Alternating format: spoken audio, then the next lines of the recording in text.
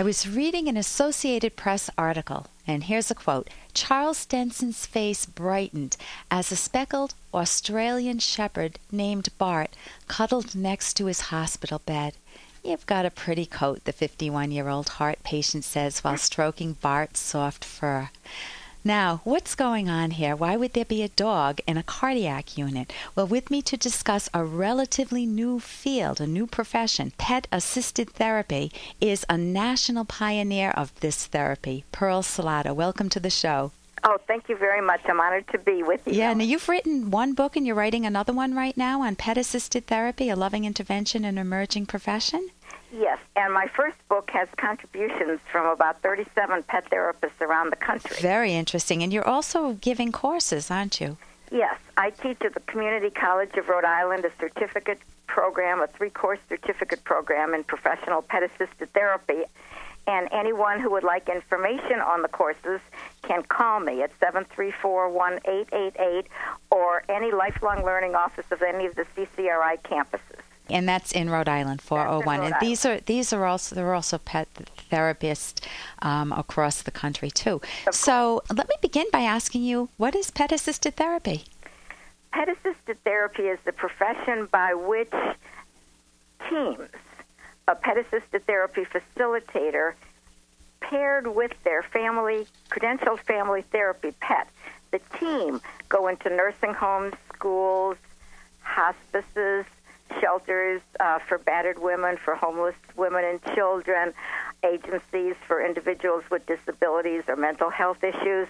The team of the person and the pet who have been educated in the field go in and make a difference in the patient's life or the child's life or the senior's life or whatever population the pet therapy Now, team I'm will curious, be working with. what types of pets are used? We work with primarily dogs, but the bottom line is whatever pet the patient or the child or the senior loves. My son would have loved snakes. What are you going to do with that one? Nothing. No, I don't work with snakes, although I did once see a gentleman in New York who had a snake wrapped around his neck, and he had about 50 troubled teenagers absolutely enwrapped. I'll bet. But primarily the pets that we work with are dogs. We do work with some cats. We also work with bunnies and guinea pigs. If the pet therapist has a cat who's friendly and loves strangers and can pass a temperament test, then hopefully that kitty will. So how are they trained?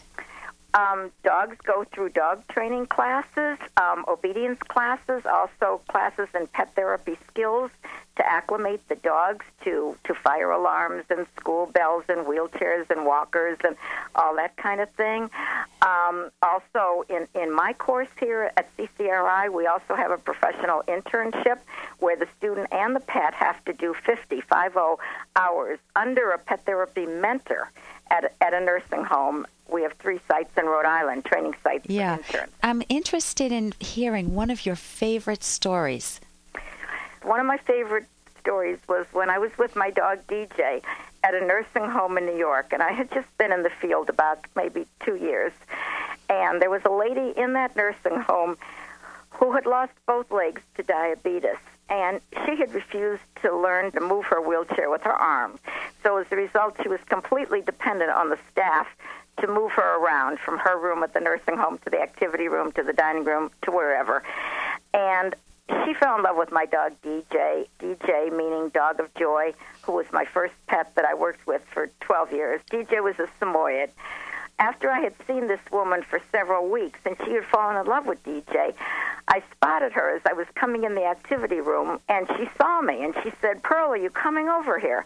And I said, "Sally, you can come to me." And she said, "You know I can't move my wheelchair with my arms." I said, "Well, why don't you try?" And she said, "You know I can't." And I said, "You know what, Sally? DJ and I are going to wait right here. As long as it takes you, don't hurry. We will wait." It took her about 45 minutes to move her wheelchair about 25 feet to the other side, to the entrance of the activity room. Meanwhile, all the doctors and nurses were standing around with tears in their eyes. Dumbfounded. But the end of the story is that after that, this woman, she was able to move her wheelchair all around the nursing home to visit her friends in the other rooms. What a breakthrough. Yeah, and it was simply her love for DJ that had motivated her. And that's what professional pet therapy is, when the pet therapist knows the person's needs, what the doctor and staff are working on with the patient, and the pet therapist tries to fit into that treatment plan. Right, individual treatment-based pet-assisted therapy. And, of course, the goal for this woman was to move her wheelchair with her arms. Right, and I saw one case that I read online where a woman was calmed down. She was having erratic heart palpitations in a cardiac unit. Yes. And they used a dog, and it just shifted her focus, and she calmed down, and her heart stabilized. Absolutely. Now, for another person, they may freak out with that, but, I mean, for her, she loved animals, and I guess they knew that, because you had told me when we talked earlier that you would never go into a room, even like in a nursing home, if one patient didn't like animals. Absolutely not. So you're very respectful of the people. At the same nursing home, DJ, a lady whom I will name Susie, had fallen in love with DJ also. And this lady had aphasia. She had a stroke, and she couldn't speak. And, again, the treatment goal for this woman was that she should learn to speak again or be able to speak. And unfortunately, the hospital staff had given up. The nursing home staff had given up on her, and so had her family. They'd even taken her out of speech therapy. They thought she would never speak again. That was it.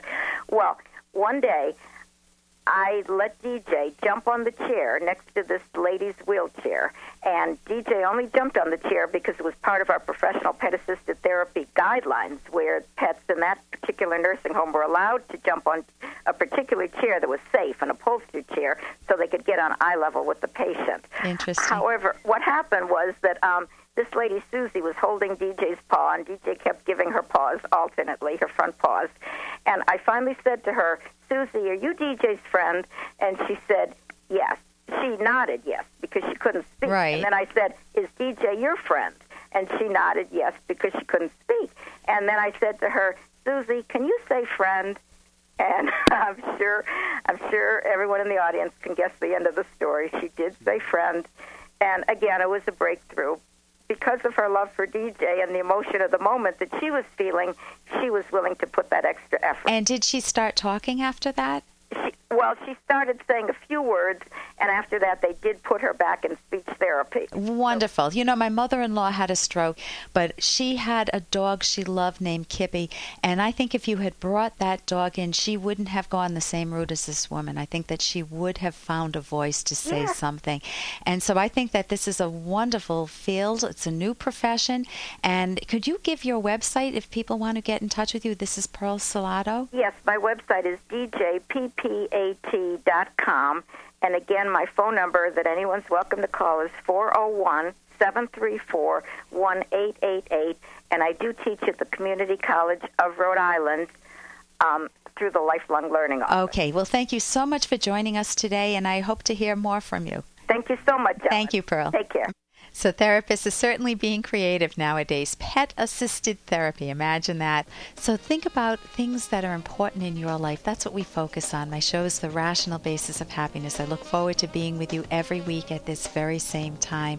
I'm Dr. Ellen Kenner on The Rational Basis of Happiness.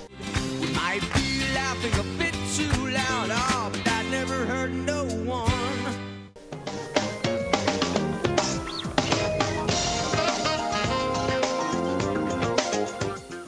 I'll be back. Hey, Michelle, how was PTA tonight? Great, except for math. Jamie's math teacher says that she failed her last algebra exam. It was the same with our Kevin. But thanks to Math Made Easy, he's made a complete turnaround. How does it work?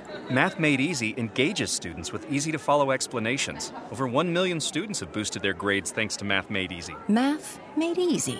Here's the number. It's 1-800-USA-MATH. Or you can visit mathmadeeasy.com. 1-800-USA-MATH. Here's an excerpt from The Selfish Path to Romance, the Serious Romance Guidebook by clinical psychologist Dr. Ellen Kenner and Dr. Edwin Locke. Partners need to communicate constantly, but no one wants a partner who chatters incessantly about nothing in particular. This drives one crazy, and it leads to tuning out. And if the jabbering consists of criticism, the tuning out occurs even faster. Tell your partner about things that happen to you during the day, being aware of what events might be most interesting.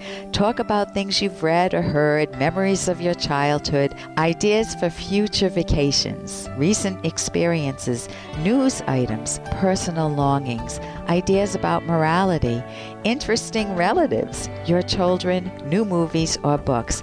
The possibilities are endless. Be creative. You can download Chapter 1 for free by going to drkenner.com, and you can buy the book at amazon.com.